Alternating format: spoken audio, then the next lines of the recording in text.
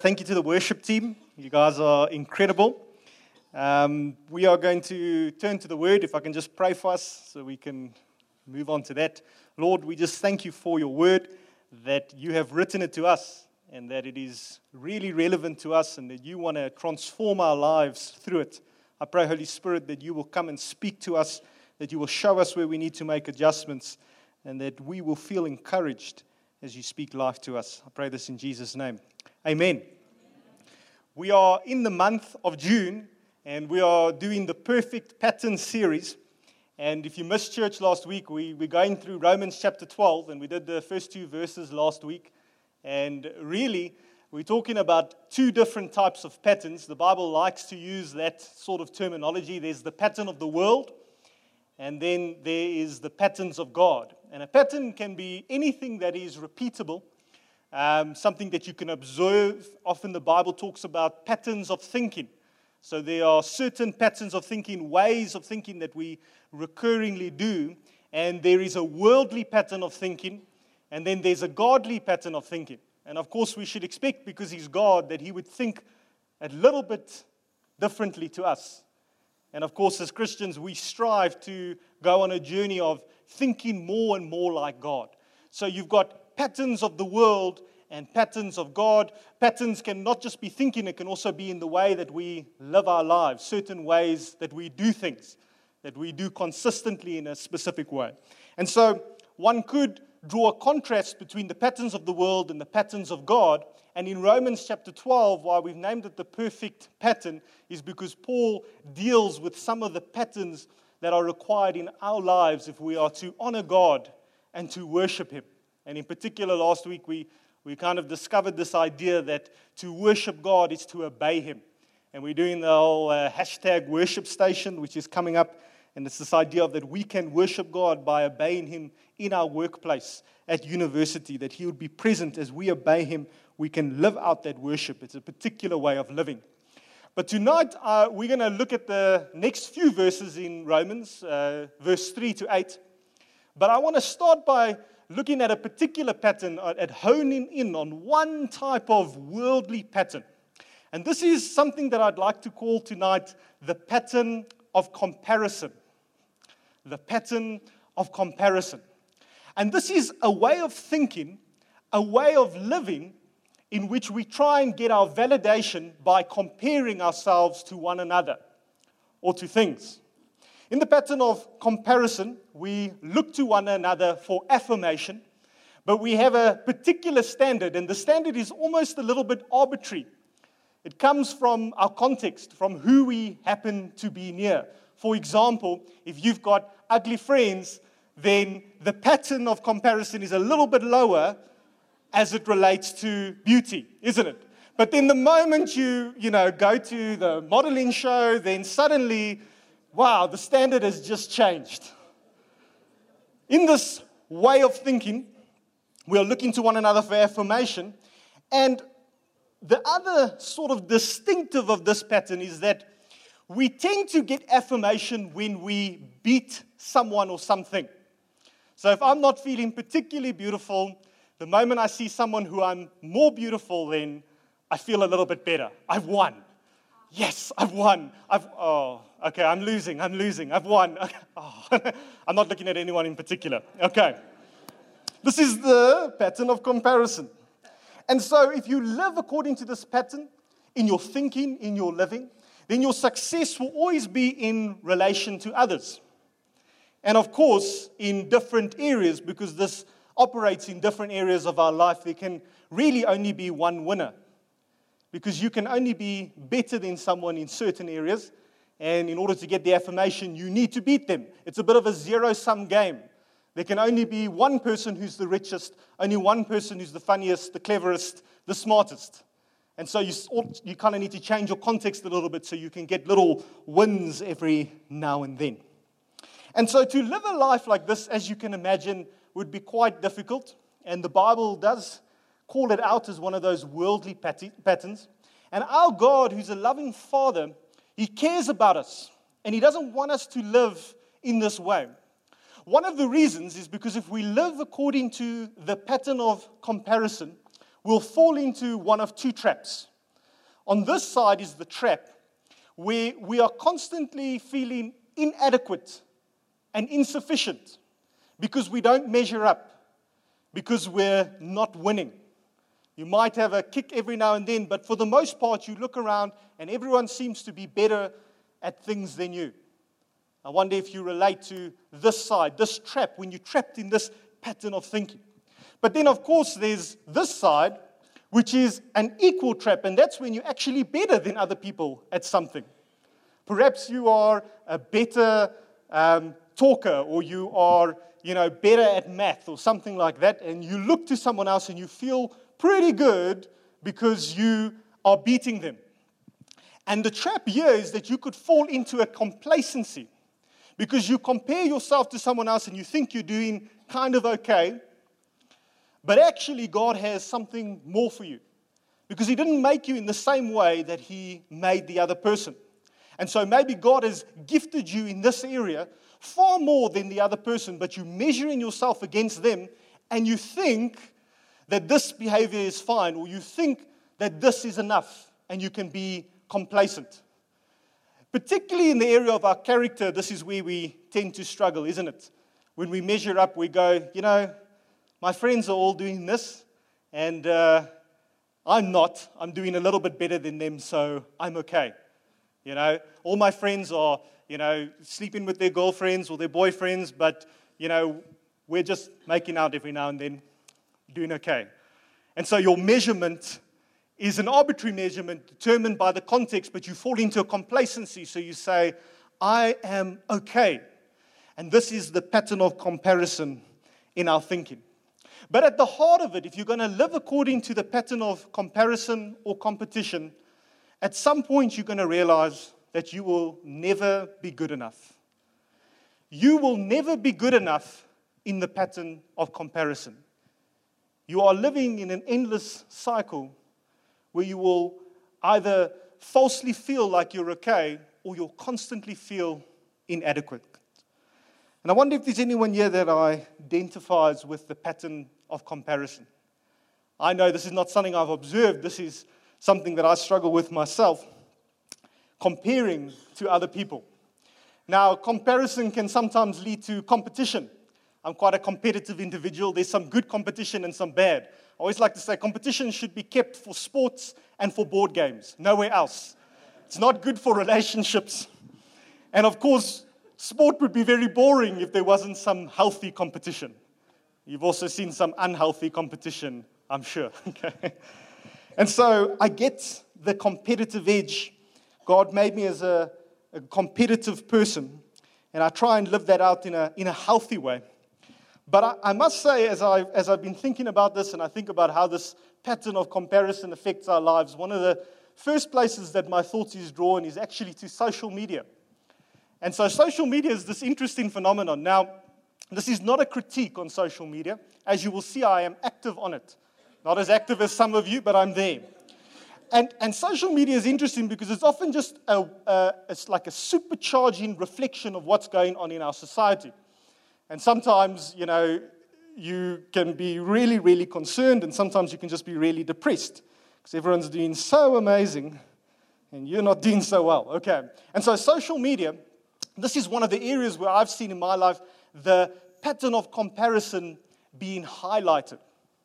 When I got engaged, I couldn't wait to post the picture of the engagement ring on Facebook. And my wife and I were talking about it. Here it is. It looks better in real life. That ring is almost 100 years old. Over 70 years old. Exaggeration. One of the reasons. I want to compare. I want to be better. Yeah. And so, as you can imagine, an engagement, who's got an engaged here? Anyone? No one. Okay. No. Okay. You got engaged? Okay, great. So some people got engaged. It's one of the most exciting moments. And it's an intimate moment in the sense that it's the most special, one of the most special moments you're going to have with your partner. You're getting engaged. And of course you want to tell your family and you want to tell your friends.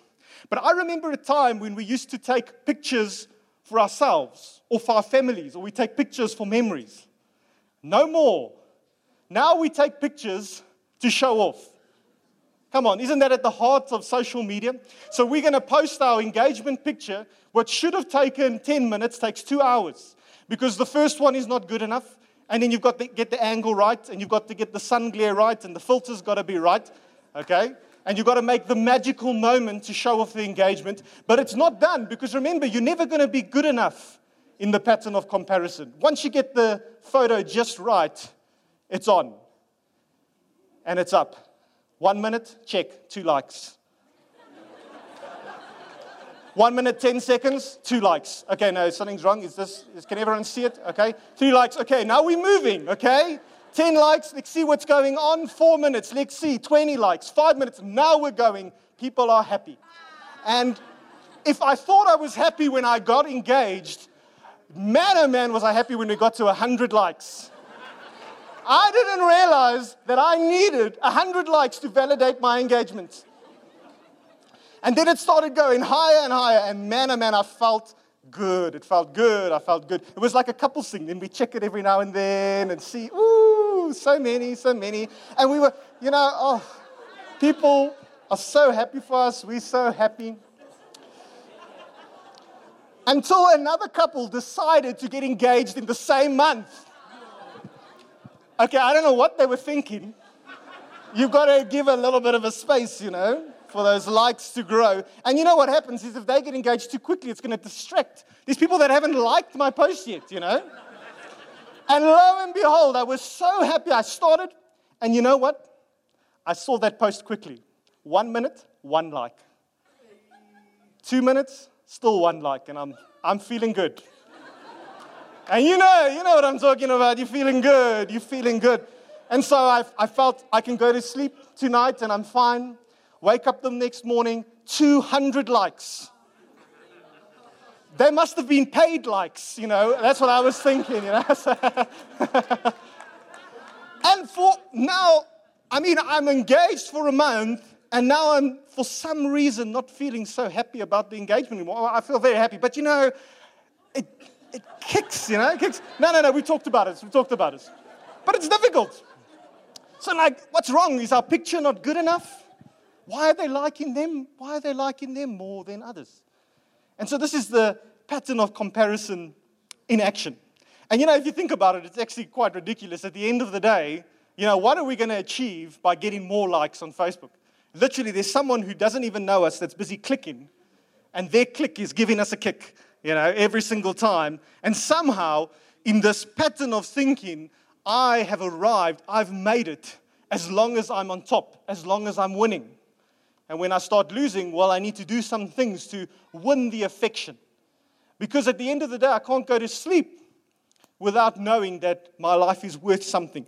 In this pattern, the only way that you can be worth anything is if you're winning. Another one from my life, then we'll get to your life. This is my cell phone.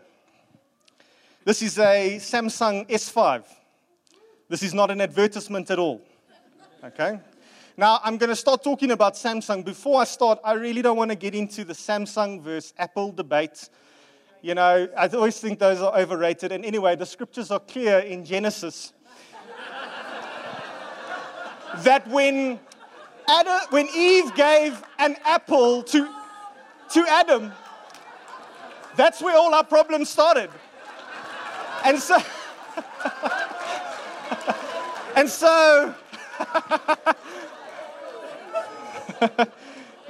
sorry, I forgot what I was talking about. This is my Samsung S5. I bought it just over 2 years ago.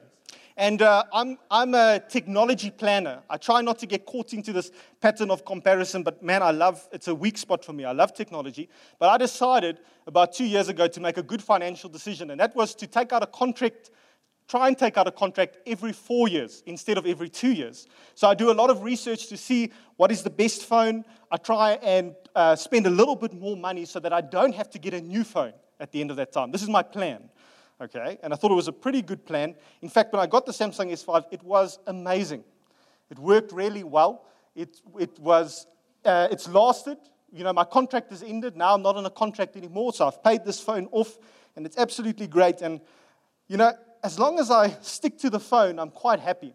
And I want to tell you, after 2 years, that this phone is still fine. It still WhatsApps very quickly. It can access the internet. There's really actually no problem, okay? Until this was about, when was it? Maybe 2 months ago.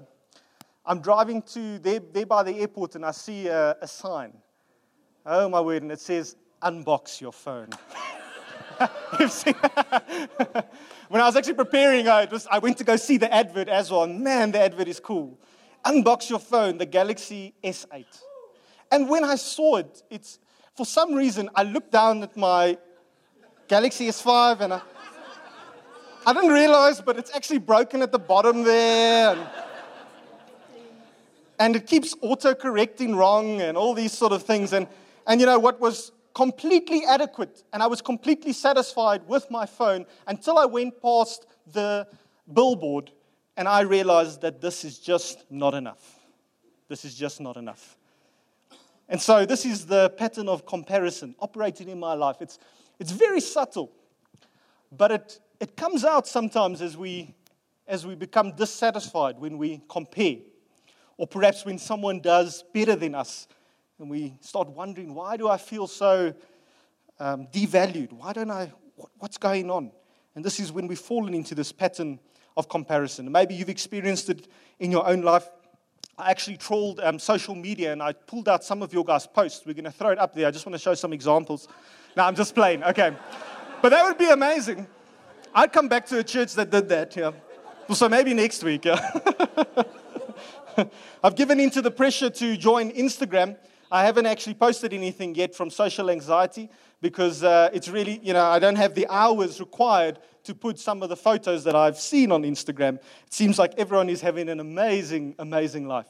And it's true, isn't it? There's this pressure as we post to make things just a little bit better. It's a competition. And it's not between ourselves. It's not just for us. What's the point if no one likes your picture? So social media, you might know, I've witnessed parents taking pictures of their kids. The kids are being cute, and they actually rearrange the kids, in that moment, and then take the picture. And there's that temptation, kind of to do it with food. I mean, haven't you ever, maybe you're eating a nice, I'm not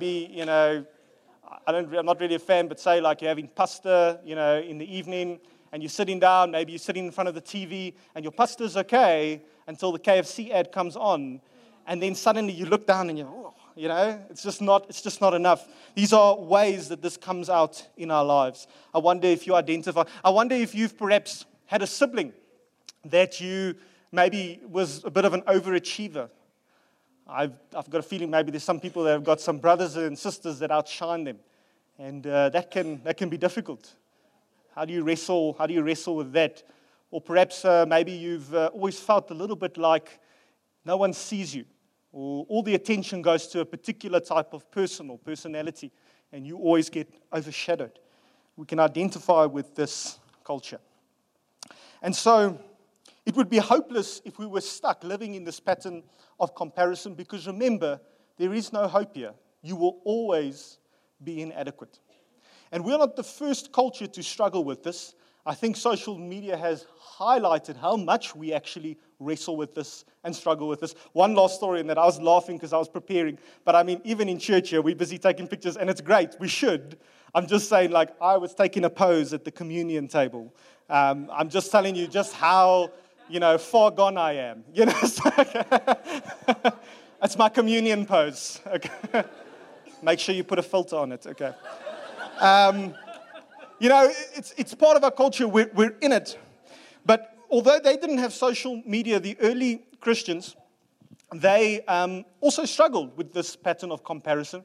The way it manifested that we have the record of was particularly actually in church services like this. There were certain giftings that got a lot more press. For instance, now I'm preaching, so you see me, so the light is on me, but it's not necessarily more valuable than someone who's busy doing sound, or someone who's busy putting out chairs. They all have to come together to make a service work. But as you can imagine, this was a problem already in the early church, where because of the pattern of comparison, a problem had arisen. And shall we call them glamour Christians, the ones with the giftings and the potentials, or they'd been given gifts by God that put them in the public eye, they began to believe their own press. Because of this culture of comparison, it felt like they were winning. Okay, and so they began to think that they were better than the other Christians. And on the same way, remember these other guys, the Christians in the church that believed the exact same thing. They thought those Christians were better because their gifts were public. Their gifts, everyone could see. Their gifts looked amazing. And so there was this clash going on with the culture of comparison. And it had caused a bit of division in the church. And in Romans 12, in verse 3 to 8, Paul actually addresses this very thing. So let's look at it because it's really helpful to our situation and our context. Paul says, "For by the grace given me, I say to every one of you, do not think of yourself more highly than you ought, but rather think of yourself with sober judgment in accordance with the faith God has distributed to each of you."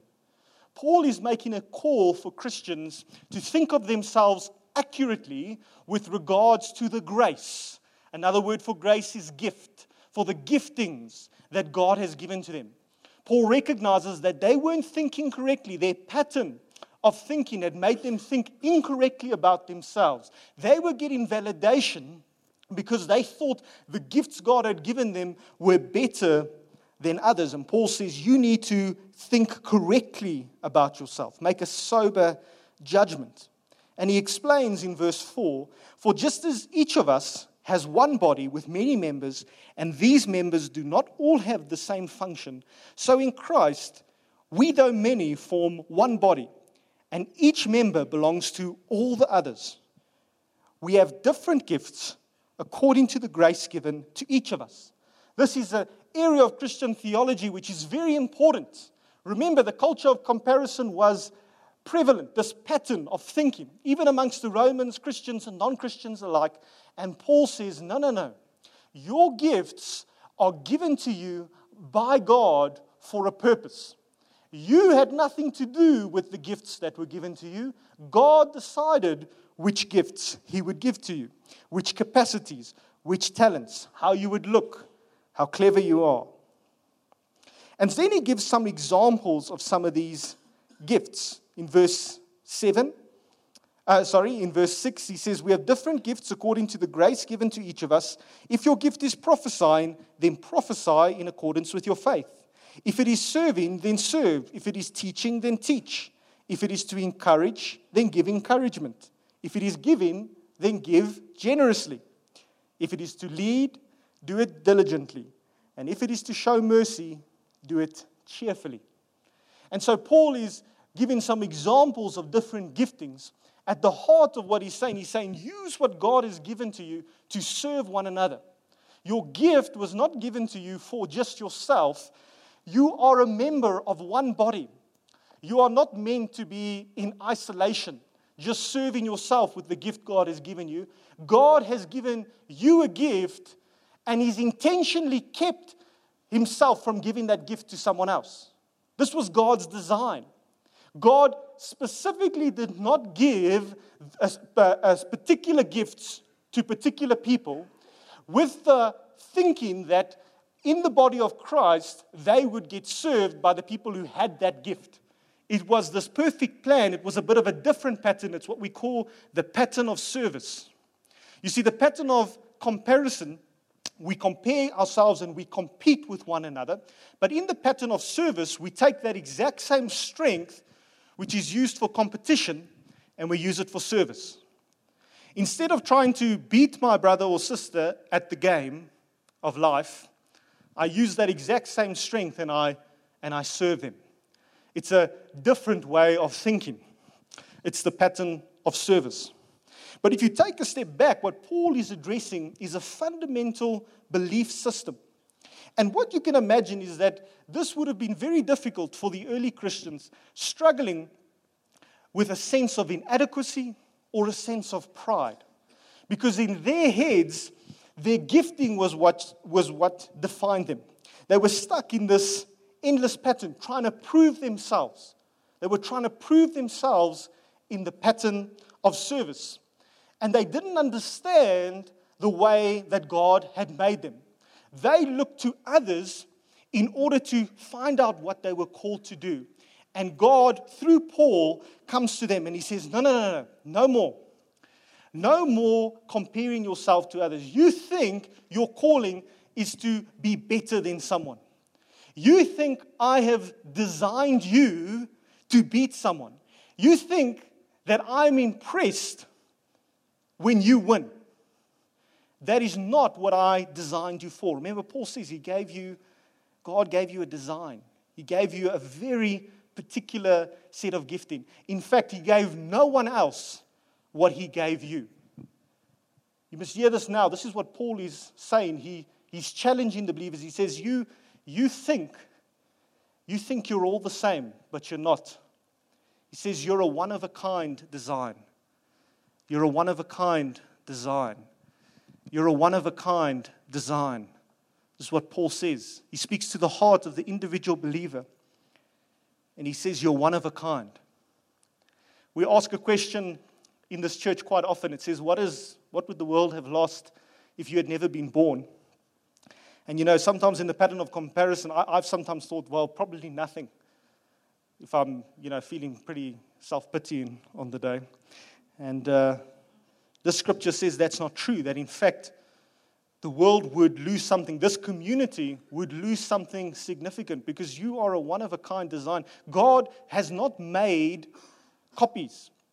He hasn't got a production row and He's just churning them out. He's given you particular gifts and He's designed you in such a way. And the intention, as you come into this pattern of service, is to serve the body. I want to go as far as to say that actually, if you weren't a part of this community, we would lose something. There's certain things we couldn't do. There's certain things that God could not accomplish in this community if you weren't here. You think you being here now is I just chose to come to this church now. I came here for an evening. It's not that at all. If you go, you're going to rob this community. You're going to rob this community from the gift because you're a one-of-a-kind design. We can't just replace you. God can't just replace you. Your purpose it's designed from before the earth was created. If you don't understand that God has designed you for a particular purpose, if you get caught up, if you think that you are part of someone else's design, if you get into this pattern of comparison, you say, Gideon does it like this. This is his calling. I want his calling, and you don't realize that you're a one-of-a-kind design. God is not going to make another you. And so this is vitally important. This is what Paul is getting at. We can rob our community of the gifts that God has put in us because He set up this pattern of service and He didn't really make a plan B. He just put it like this, and if you don't show up, it's not going to happen. Okay? We've got a choice to live according to this pattern where we use our gifts and we try and win an imaginary game, with ourselves. Or we can take those gifts that God designed us to have and we can use them to serve His purposes. I want to apply this with another scripture in Matthew 25, verse 23. Jesus shares the famous parable of the talents. If you read it in the NIV, it's a good translation because he turns it into the bag of gold. And this is how the parable goes. It's just a paraphrase, but there was a master who he hired 3 servants. And to the first servant, he gave 5 bags of gold.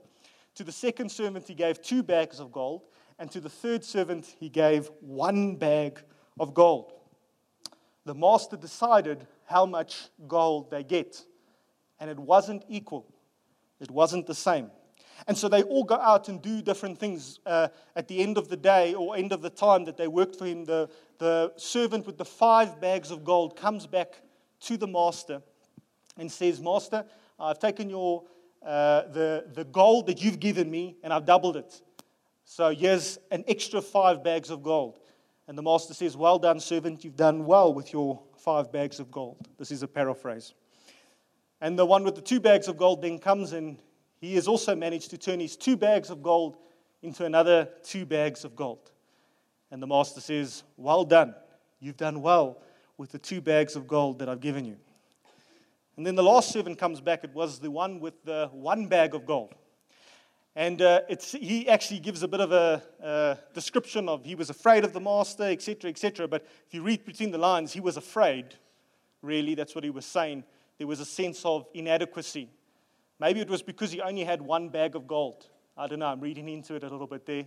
But for whatever reason, he could not find the will, or he could not overcome the fear to use that one bag of gold and do anything. So what he did was he dug a hole and he put it under the ground. And when he comes back, he almost makes an excuse with the master, and he says, I was afraid I was going to lose it. It wasn't really, he didn't say it, but you can kind of read between the lines, it was only one bag of gold. So I dug a hole and I hid it under the ground. And the master is very upset. He says, at the very least, you could have gone and put the bag of gold in the bank, and it would have given interest. There's some Bible commenters that say that the reason the master was so upset is because to take a bag of gold to the bank is actually really easy. You just take it there, you invest it, you do nothing. The servant spent more effort digging a hole to hide the bag than it would have taken to actually take it to the bank. Okay. And what happens is they take that bag of gold, they give it to the other guy, and he says, "You worthless servant." Those are quite harsh words. I never want to hear them. But we sometimes misinterpret. Some people, if you're in the culture of comparison, you might think he's worthless because he's got one bag of gold, or he was silly, or I don't know. But the point of the parable, the servant wasn't worthless because he had one bag of gold in comparison to the 5 bags of gold. The servant was worthless because he did nothing with the one bag of gold. You see, God has decided the amount of gold we're going to have. And I'm not talking about money now. I'm talking about your gifting, your purpose, your calling. In the culture of comparison, we can get stuck looking at others who maybe have 10 bags of gold or 100 bags of gold. Or we look down on those that have one bag of gold. Or we can come to a place of so much fear that we spend our life's effort just trying to hold on to that bag of gold. We don't even invest it. We don't even do the basics. We dig a hole. Okay. And we hide it. And this is the bondage that the pattern of comparison can bring upon us. And I believe tonight that God wants to free us. He wants to free us tonight to be able to use the bag of gold that we have. I think there's some people here that you need to recognize the bag of gold that you have. This culture of comparison can get you so caught up and so stuck that you spend your whole life focused on a gifting that you will never have. I had the privilege of flying on a plane the other day, and I was in the line, and I was standing next to a famous rugby player. It was Eben Etzebeth. And yeah, I didn't take a selfie. I actually looked quite judgmentally at the person who came to take a selfie because I was feeling particularly holy. I hadn't read the scripture yet, yeah. And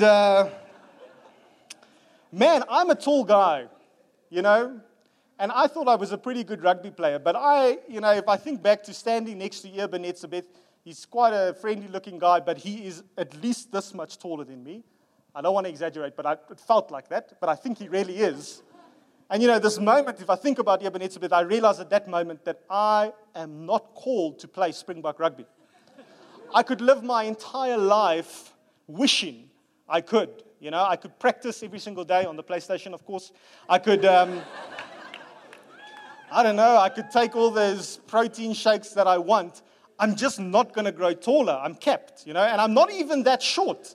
I'm just not made. If God had wanted me to play for the Springboks, He would have made me as tall as Eben Etzebeth. But He didn't. And now I've got to somehow deal with this. But if I'm stuck in the culture of comparison, how do I deal with it? Because there's only one winner. It's the tallest guy in the room. So I will spend the rest of my life as an inadequate loser. Are there any losers here tonight? Come on, we're all losers in something. Do you want to feel like a loser for the rest of your life? The culture, the pattern of comparison, we will always be a loser. And God wants to free us. Just one or two words, and I want to pray.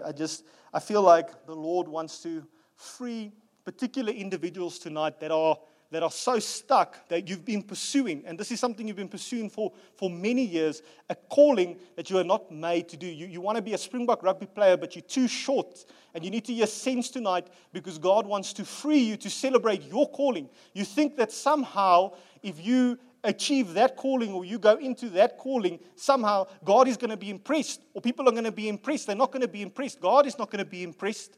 He made you. He created you. There's this drive. It comes from a wrong pattern of thinking. God wants to set you free tonight. The picture I have is that you are trying to play tennis with a cricket bat. You're trying to play tennis with a cricket bat, and God is not going to give you a tennis racket. He gave you a cricket bat. So you need to stop trying to play that game. You're not going to win. The only way that you win is by serving God's design for your life. And remember, you're a one-of-a-kind design. You can't actually win at the game of life in the pattern of comparison.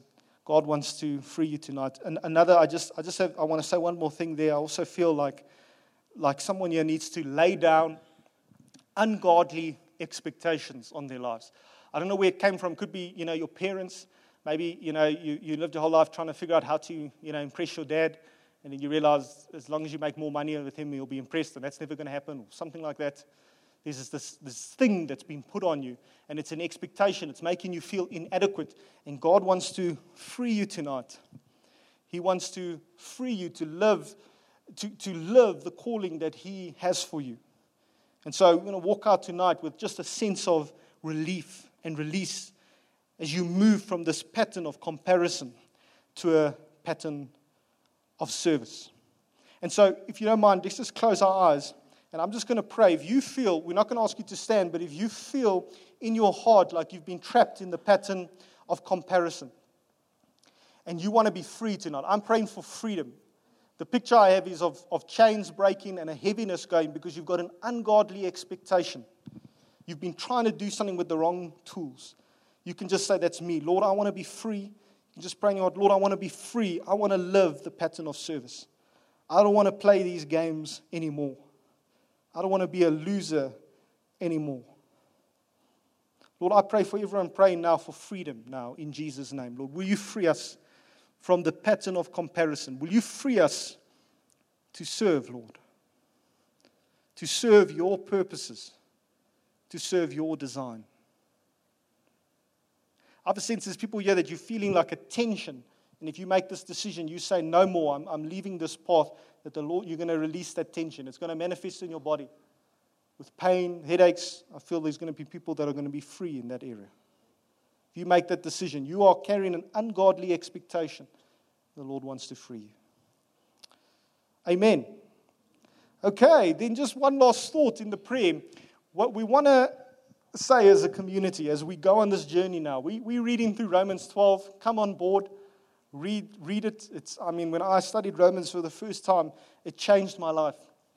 To go in depth, to understand what's being said, this is really, really applicable to our lives.